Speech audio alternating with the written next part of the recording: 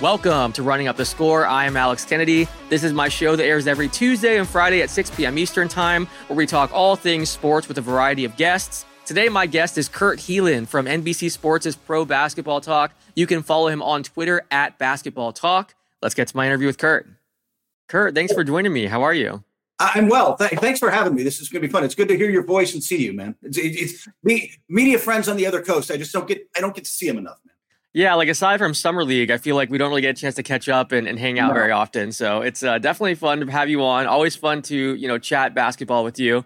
I want to start with this Phoenix Suns team because obviously we haven't seen them at full strength because of the Bradley Beal injury. Devin Booker was out for a bit.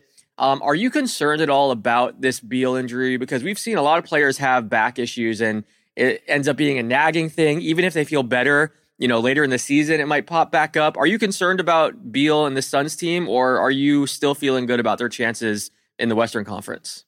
No, I'm concerned. I'm legitimately concerned about, Beal's back is a good point, but it's like, this has been a team of guys who have had nagging histories, and you don't want it to be true, but Durant certainly had it. Booker's got his own injury history, but Beal is the one I was concerned about. And tied to that, Alex, their depth has not looked that great. Once you get past those three in whatever combo, there's been spots here and there, but it has not been, Nurkic has had moments, but he certainly hasn't been great. Okogie's been, you can keep saying we haven't seen the whole thing together, but that's part of the reason for having depth. It's what the Lakers thought they were doing this offseason. We're going to get more depth. It'll be okay when our guys miss some time or are off. And it just hasn't been in Phoenix, which makes me concerned for, look, this is a team that some idiots picked to go to the, to come out of the West this year. You think about the depth you need to do that and your ability to be versatile, and they're not showing any of that level of play yet.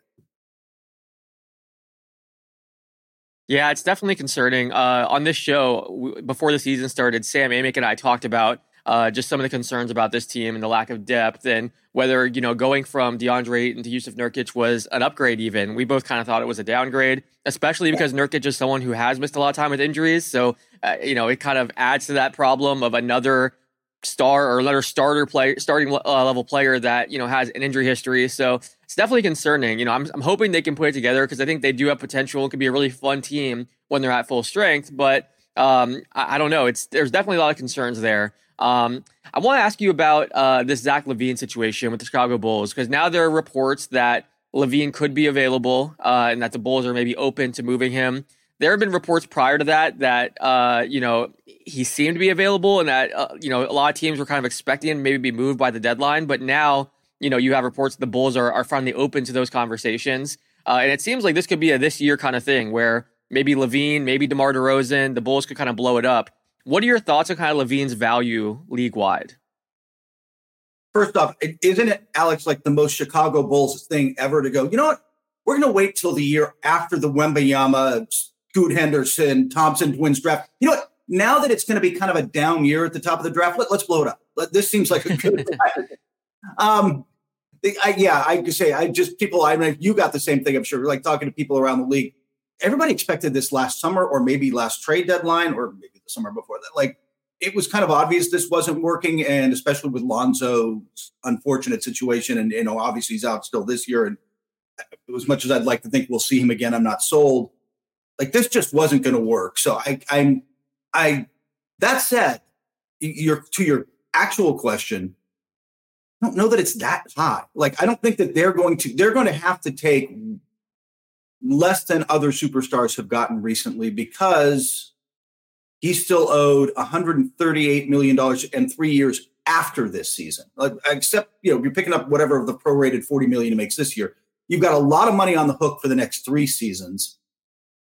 And he's an elite scorer. He's an all-star level player. He will go get you a lot of buckets. But Alex, what else does he bring?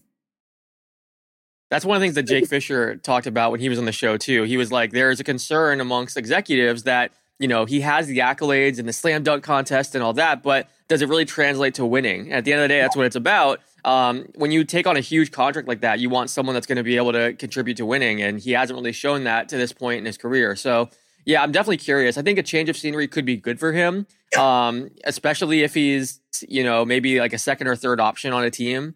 But yeah, I think there are some real concerns there from executives, and I understand kind of where they're coming from, just because he hasn't shown he's able to kind of win at a high level. What are some teams that make sense as like a landing spot for you? Because I know we've heard the Lakers, the Heat. There have been a few teams that have been kind of thrown out there. The Sixers, because they're trying to find that third star after moving Harden. What teams make sense for as a landing spot in your opinion? I've heard the Sixers, by the way, they want to see what they've got. They're not doing anything. They want to watch this team through essentially Christmas because they've been one of the best. I'll count them as a surprise, really, frankly. Like they've been better than I expected this season. And so, hey, let's see what this thing really is. I still think I agree that but you think they need one more shot creator? They're really going to contend. Like they need one more guy. But I don't know if that's LaVine for them. That might not necessarily be the fit. By the way, that's the other part of this. If you're Chicago, you got to do this all in, right? It's got to be, hey, DeMar DeRozan, Alex Caruso, Vucevic, probably next summer or something. There's not a huge market because of that contract for LaVine. I'll tell you the team I'm wondering if the fit is there is Memphis, which I watched in person, and it is, obviously John Morant is out, and I don't think we can overestimate how much Steven Adams means to that team in terms of setting screens and doing the dirty work. And now he's out for the season. But you watch them try to create shots right now, as much as Desmond Bane is trying and doing what it can. It is a struggle for them to create looks right now. They need another shot creator if long term if they're going to build to where they think they belong. Is Zach the better fit there? Does that help their defense? I'm not sure about the fit, but they've got some assets, and that makes sense to me in some ways more than Philadelphia, more than Lakers. Like, I don't know. I'll ask you: do you think really giving up? Let's say it's got to be D'Angelo. They can't do it till December, and they throw D'Angelo Russell in the package. Is it that big an upgrade? Is it worth taking on all that extra cash for Zach LaVine if you're the Lakers? Yeah, that's what I was going to say. I feel like the Lakers always get thrown into these conversations because they're always star hunting, and I think a lot of agents insert the Lakers into conversations too, especially like in free agency, because it gets their guy talked about, and they're constantly being talked about whenever these kind of things pop up. But I don't know if it's the right move. Especially we saw, after that midseason shakeup last year, this team looked really, really good. They were able to go on their runs to the Western Conference. I don't know if blowing it up and taking, a big chance. I mean, we kind of saw them do that with like the Russell Westbrook move, blowing up, sacrificing depth, taking on a big contract. And we all know how that worked out. So not to say that Zach LaVine is at this stage of his career where Russell Westbrook was. I mean, LaVine is obviously, going to put up better numbers, and he's in his prime, whereas Russell Westbrook wasn't at that point. But I just think after what they showed last year, I wouldn't really be in a rush to blow that up for a Zach LaVine necessarily. So it's interesting that they're being mentioned, and I wonder, how real that is or what the conversations are, between the Bulls and the Lakers. But yeah, it's a good question. Even the Heat, I know the Heat are another one of those teams that, because Pat Riley's kind of known to make those big swings, and they've been linked to everyone from Damian Lillard to Bradley Beal, so it makes sense that the Heat are being mentioned, but even LaVine's fit with the Heat, I'm not sure if I like that a ton. What are your thoughts on Miami? Yeah, I was going to say that they fit in the Laker category for me. You're going to have to probably give up Tyler Hero to make the money work on that deal. You get a guy in LaVine who's 5 years older and makes more money. Is the upgrade that big? I mean, I think LaVine's a better player than Tyler Hero, a better scorer, a more consistent scorer and shot creator. But is the upgrade worth everything you're giving up? I'm not convinced that it is. Let's put it this way. I'm also just not convinced, hey, we add Zach LaVine to Bam Adebayo and Jimmy Butler, and we're knocking on Boston's door. I'm not sure what that move is, by the way, for Miami, but like they seem as much as they've won a bunch of 6 in a row, 7 in a row, whatever it is now. Yeah. They still seem a step behind the elite of the East to me. Yeah, I think this Heat team is very interesting. I don't know. I think it really comes down to how teams are valuing LaVine, kind of like we talked about. There might be some team out there that loves him and thinks, hey, he is the missing piece and he can put us over the edge and make us a contender. But I'm not sure which team that is. But yeah, I mean, it only takes one. It only takes one team. You mentioned this rookie class: Victor Wembanyama, Scoot Henderson, the Thompson twins. It's been a ton of fun. And then Chet Holmgren is kind of the cheat code. He gets to be factored into this rookie class as well. What are your thoughts on what we've seen from Wemby so far? It seems like not only is he, fun for like diehard basketball fans, but like my mother-in-law is texting me about Wemby. Like he's getting casual fans really interested in basketball. And I think you don't see that very often. I mean, the hype has kind of transcended NBA fans, and now casual sports fans are super interested too, which I think is really cool. What are your thoughts on what Wemby has shown so far, and then this rookie class as a whole? Yeah, I'm out here in Southern California, and I've got a ton of Laker friends, fans, just because I'm in I'm in Greater Los Angeles. And even they're they can be so politely worded would be focused tunnel vision. Like if it didn't happen on the Lakers, it didn't happen. And they're asking me about Wemby. Like, is this real? Is it like, so I think it's an interesting beginning for him. I mean, they're letting him explore the studio space, aren't they? Like you want to bring the ball up, you want to create your own shots. We're going to put you in the post a little. They're going to do that. He looks like Ty Lue actually talked about this when the Clippers were out here. Like you can still kind of get to him physically. You can kind of get him out of his spots. He'll get stronger. He'll also just get smarter about it. Right now, though, you can kind of knock him off his game a little bit. And I think some teams have been able to do that. Not necessarily there's nobody who matches his size, but almost smaller defenders who are more physical, PJ Tuckers of the world are like going to be the problem. And it's an interesting contrast they're also experimenting with everything. The Jeremy Sohan experiment at point guard. If you were trying to win games, you wouldn't be doing that. Do you like that? I mean, do you like that? Do you like the idea of letting them just kind of like this whole team is just kind of exploring what they are, right?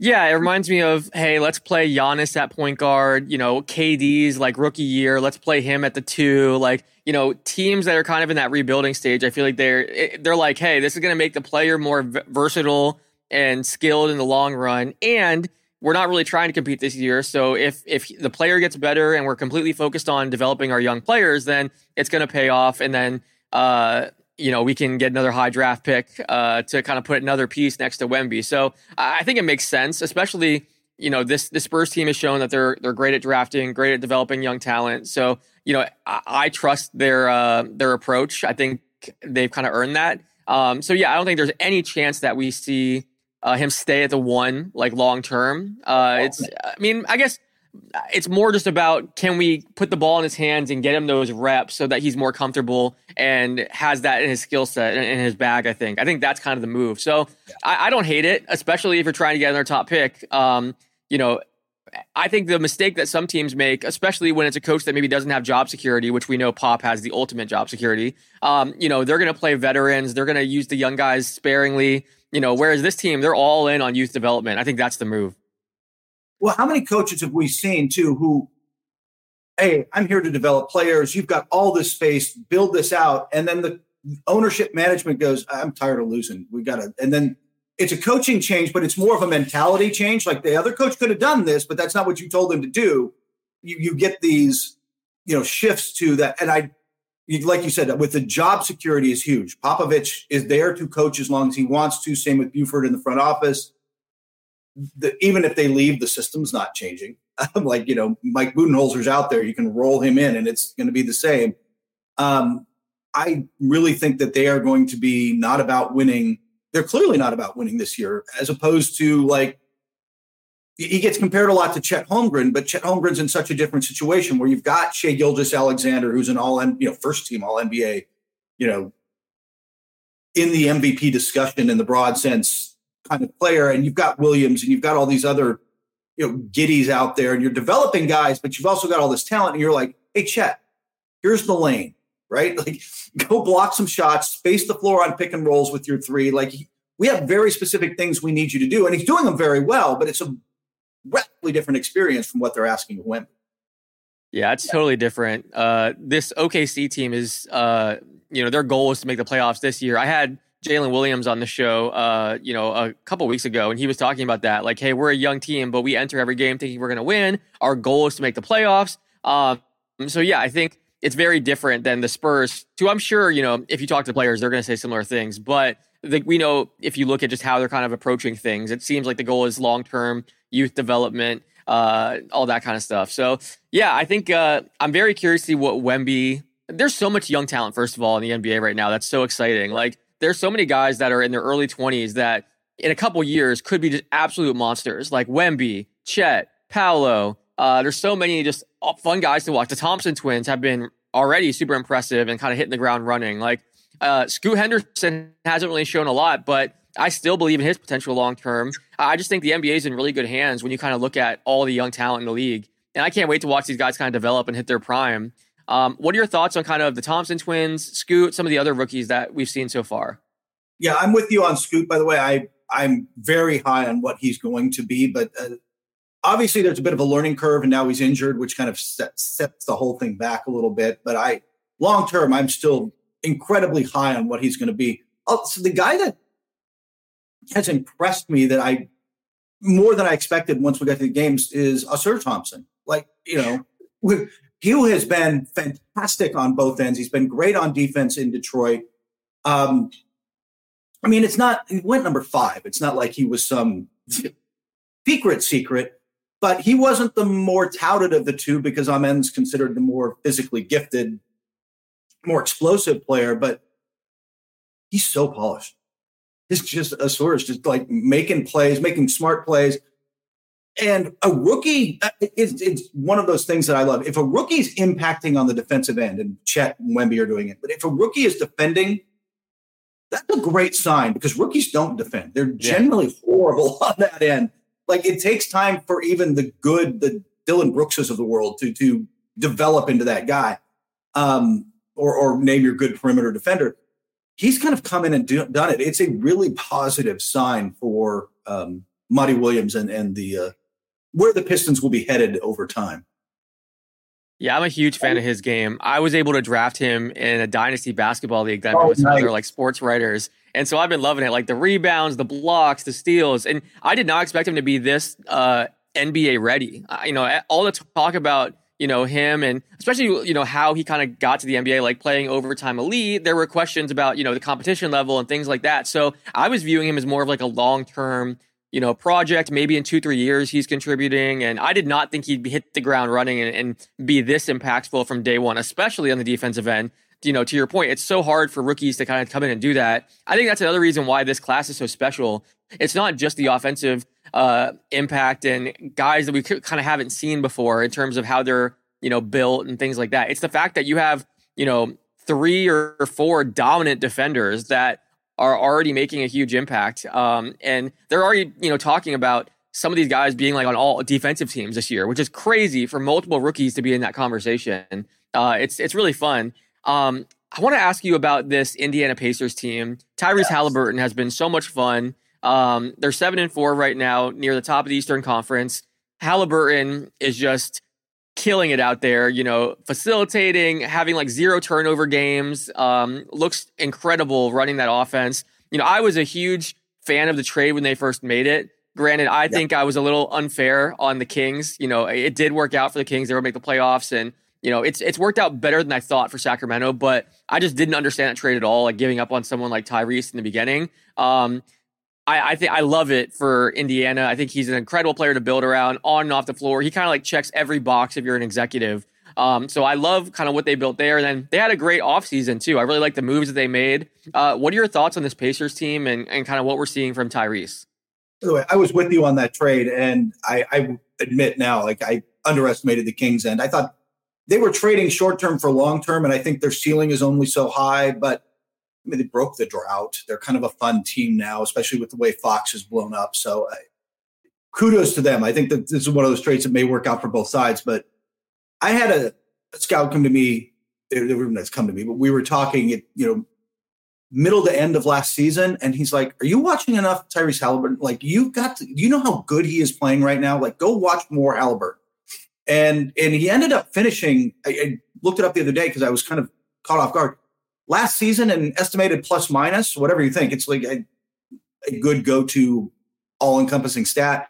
He was 6th in the league in offense. Like he was making differences then. And for you and me and all the people who are watching this who are basketball junkies, so we stayed up at odd hours and watched FIBA this summer. He was so, like, that team was so dynamic. All those guys wanted to play with him and run and get to spaces with him. So I thought he was ready for making a leap, but it's been even more impressive than I thought. I mean, Alex, I don't know about you, but what really gets me on this team is who's their second best offensive player? Is it Miles Turner? Nembhard? Yeah. He is lifting up not bad players, but there is not another elite player. There's not another top 15 offensive player at his position on that team. Maybe Miles, but like he's lifting up guys who are good, but he's just taking them to another level. And when some of that talent grows, or they get some guys to put around him, it's going to be fun. I mean, it's already fun.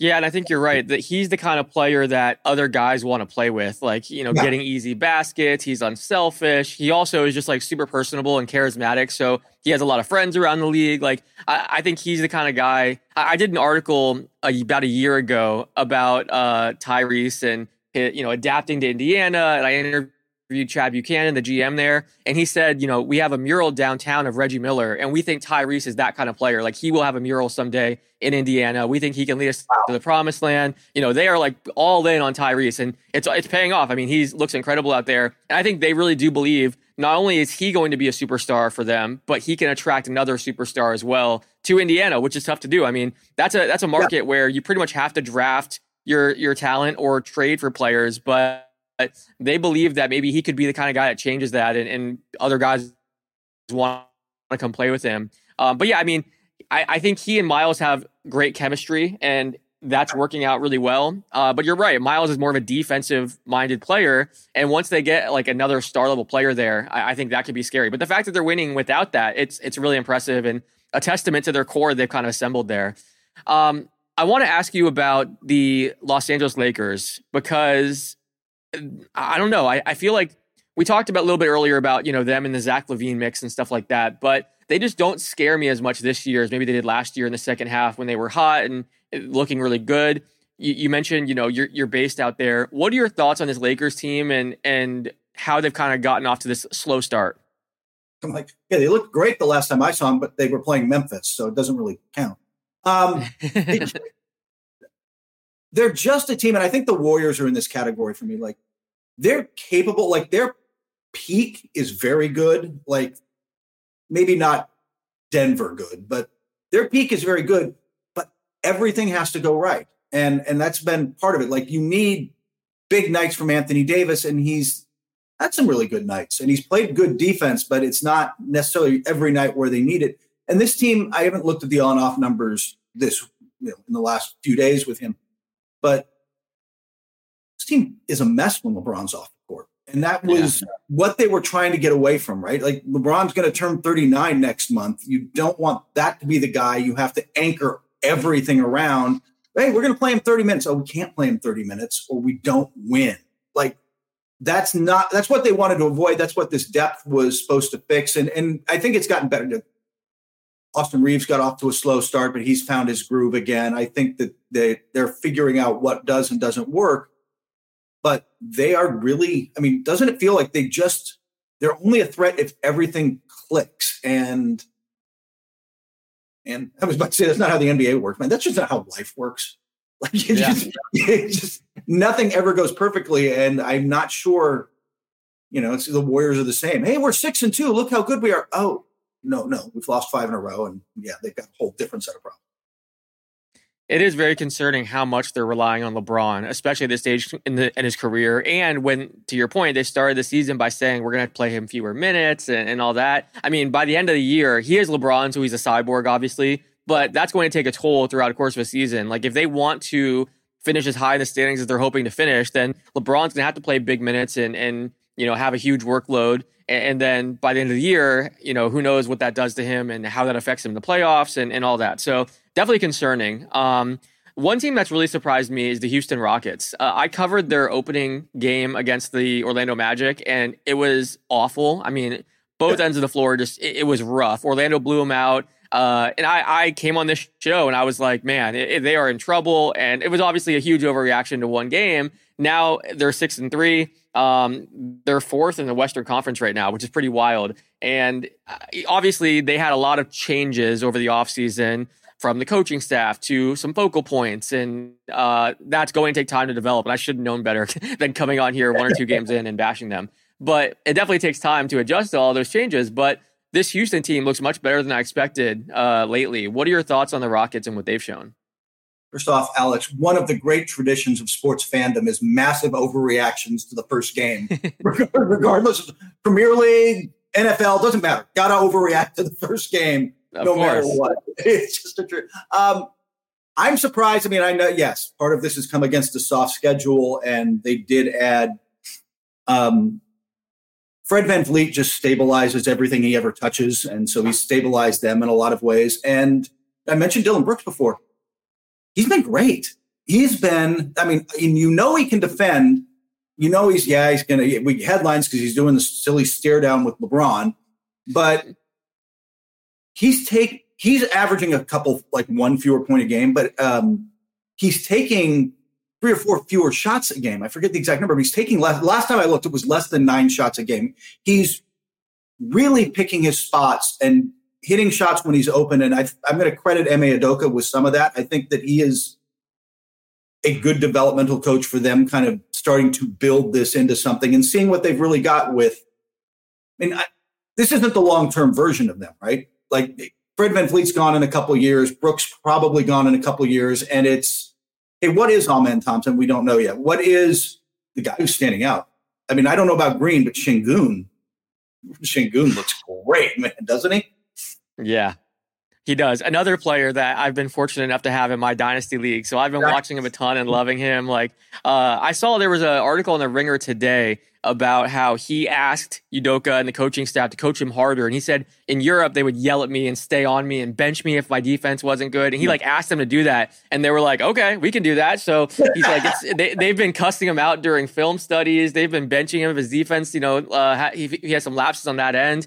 It seems like he's begging them for harder coaching. And that's kind of what you want you want to see that if you're an executive, you're a coach. I mean, that's great. And he just has taken some huge strides. I mean, he always kind of had that, Joker-like skill set. And we've always heard those comparisons because he's a great passer and rebounder. I think even Joker has said, that guy's good. He needs to be more involved in the offense. They need to run their offense.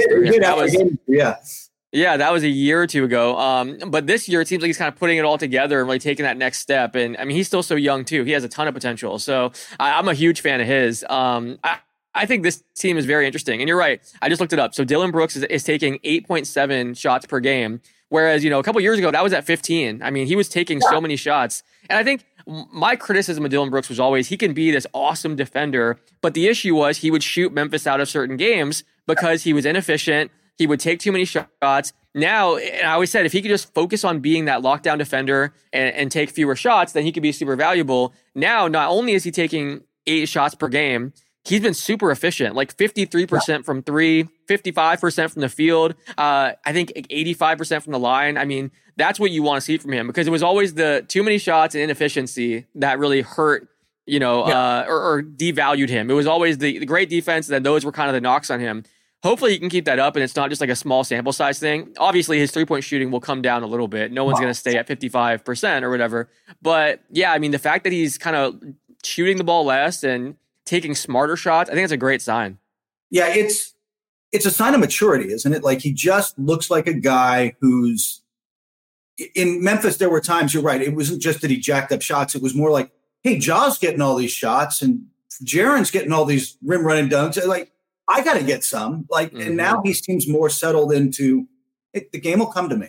Like if I just be me, I will get good looks and I can get my touches. I can get my points, but I don't have to force it. Like it felt like he did way too much in Memphis. And I don't know. I think it's more, I gave Udoka credit. It's not like Taylor Jenkins wasn't telling him this. It's just sometimes you need it from a different place, man.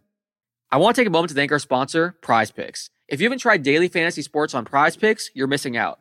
You pick 2 to 6 players and whether they'll score more or less points than their Prize Pick projection. If you're right, you win big. You can win 25 times your money on any entry. At Prize Picks, you aren't competing against other people, which might include experts and sharks. It's just you versus the projections. Prize Picks offers projections on virtually every sport. NFL, NBA, MLB, NHL, PGA, college football, college basketball, soccer, WNBA, esports, NASCAR, tennis, MMA, boxing, and more. You can mix and match players from different sports, so you could have Steph Curry and Patrick Mahomes in the same entry, for example. If you download Prize Picks today and use the promo code RUNNING, they'll double your deposit up to $100. That is the promo code RUNNING, and they will match your deposit up to $100. It takes 30 seconds or less to build a lineup. To show you how easy it is, I'm going to build an entry right now. All right, we're on Prize Picks. I'm going to go Anthony Davis, more than 36.5 points plus rebounds. Then let's go over to the NFL. I've had a lot of luck with the receiving yards this year, so I'm going to go CeeDee Lamb, more than 82.5 receiving yards against Carolina. He's been fantastic lately. And then let's go with a 3-player entry this week. I'm going to go down to A.J. Brown down here.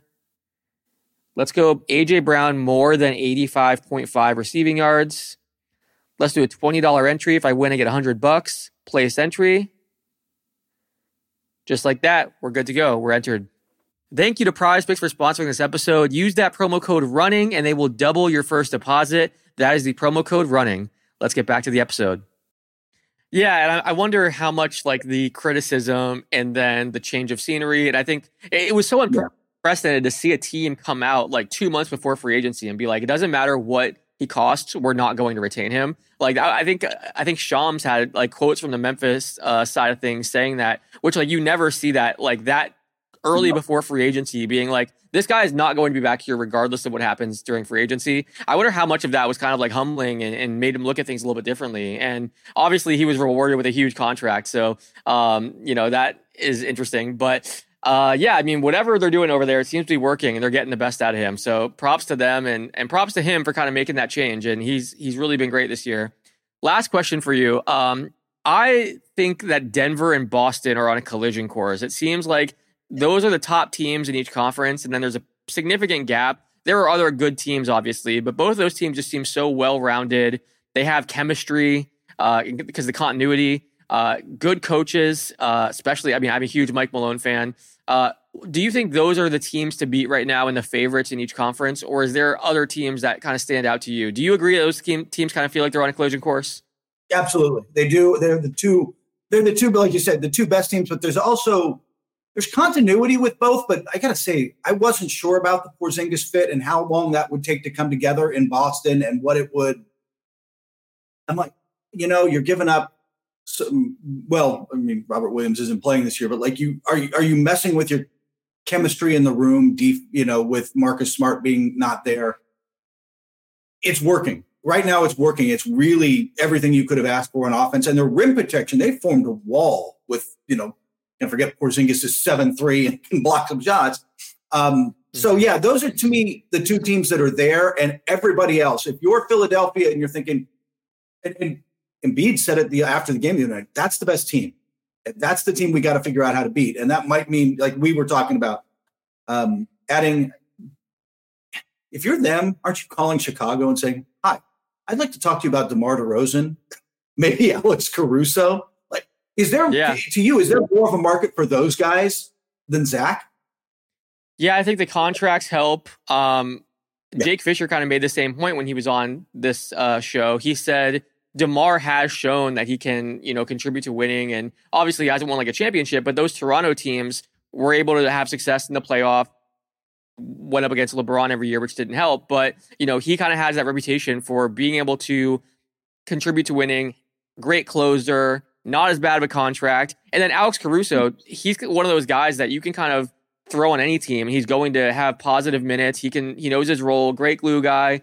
So yeah, I think LaVine is the splashy name, and he's going to get a lot of the attention, I think. But I'm sure there's a ton of teams calling about those guys as well, especially when you factor in the money and just kind of they fit on more teams, it seems like. Yeah. And out west, look, Denver, I've been saying since the start, if you want to win a championship, Denver's the bar. And it's like, all right, maybe maybe Phoenix pulls it together and their depth is better than we were talking about earlier. The Lakers and the Warriors peak can get close to that if everything clicks. What about Minnesota? Like, they're really good. Their defense is elite. Rudy Gobert looks like Rudy Gobert again. Anthony Edwards, I mean, again, for those of us nerds who watched FIBA, like, you knew he was ready to make a leap. He has been fantastic. And there's still a certain with me, like, they haven't done it in the playoffs. I mean, I think it's a different, the game obviously changes, the pressure changes. I'm not sure that they're ready to challenge Denver in a postseason, although they gave them as much of a game as anybody last year. I think they're a tough matchup because they're the one team who can match the size. Like, Denver's just pretty big across the board, and Minnesota's a problem that way. So, I mean, what do you think of Minnesota? Yeah, I definitely was a bit low on them entering the season. I think I was too low on them. Like Michael Scotto from Hoops Hype was on the show saying that was his like big surprise team. He thought they weren't getting enough credit. And I was like, I like the pieces there, but I didn't think they could be this good. But I mean, they've been fantastic defensively. Anthony Edwards has taken the next step. I like their supporting cast too. I like some of the role players that they've been able to add. Yeah. I'm a big fan of Jaden McDaniels. I think his defense is incredible. They just have a really nice core there. So yeah, I mean, I think I'm a believer now. Entering the season, again, I was a bit too low on them, and I kind of regret that. But they've really impressed me. I do have some concerns about can they do it in the playoffs because we haven't really seen that from them.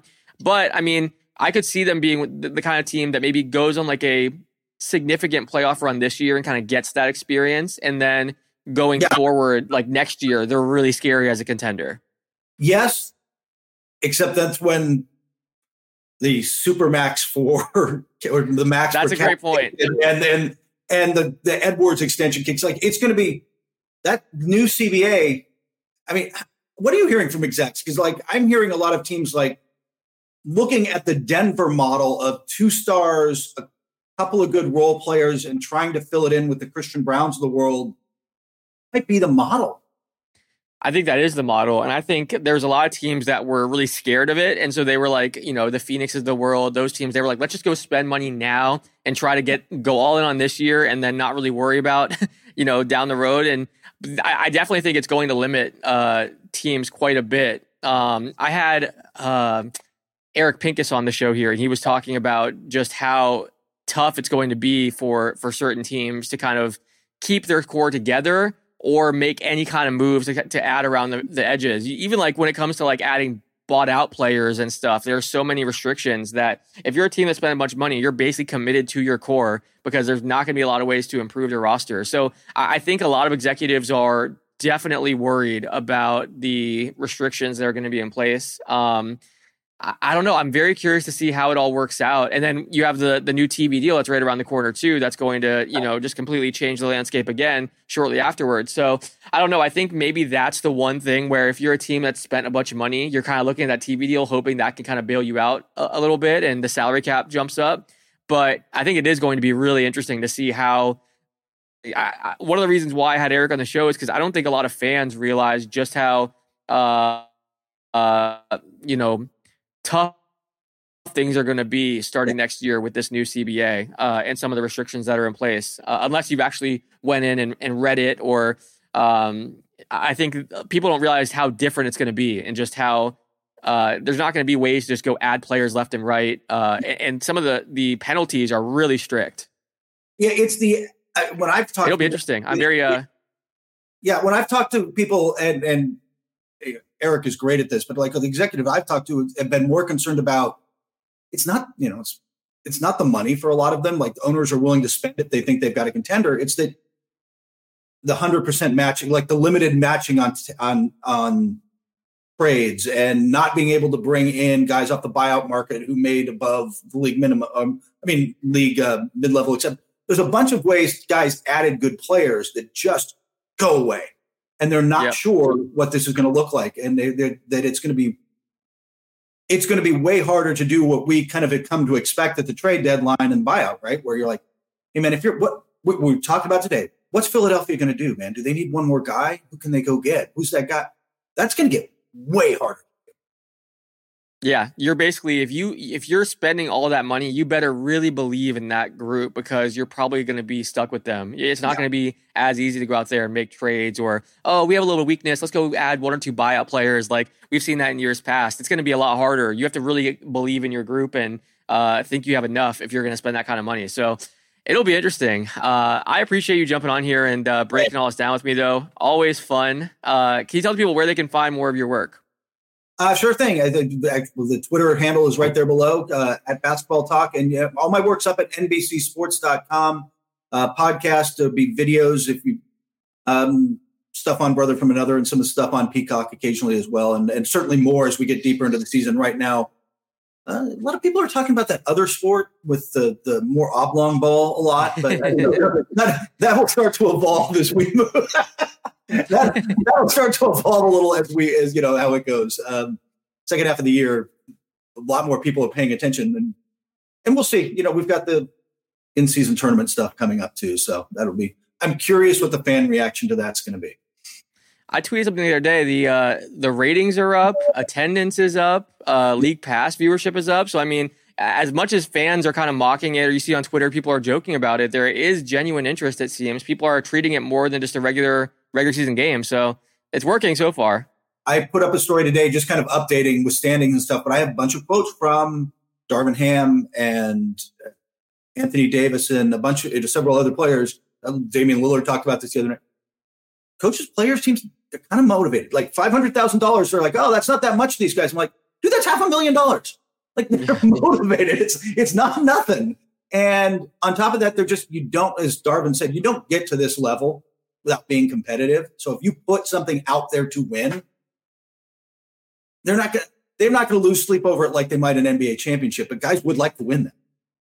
Yeah, and Dame had a great quote too about he's like $500,000 for our two-way guys or end of the roster guys. That is huge. I mean, that's life-changing money for them, especially the two-way guys who don't have a huge salary. So yeah, it'll be interesting to see how, especially as it kind of progresses, it's going to get more and more intense, and then it'll be really fun to see the fan reaction. If the fan reaction, I will also tell you what. Have you heard this from players? They like the idea of going to Vegas. They're very down with being one of those four teams and getting a few days in Vegas in the middle of the season. That makes a lot of sense. I didn't even think about that aspect of it. It's going to be fun. I think they're doing a great job with it. Everyone, make sure you guys follow Kurt at Basketball Talk. Check out his great work at NBC Sports, Pro Basketball Talk. Great stuff there. If you guys want to hear more episodes of this show, you can watch every Tuesday and Friday at 6 p.m. We air episodes on Twitter or X, on YouTube. You can listen on Apple Podcasts, Spotify, wherever you guys listen to podcasts. And until next time, thanks for watching.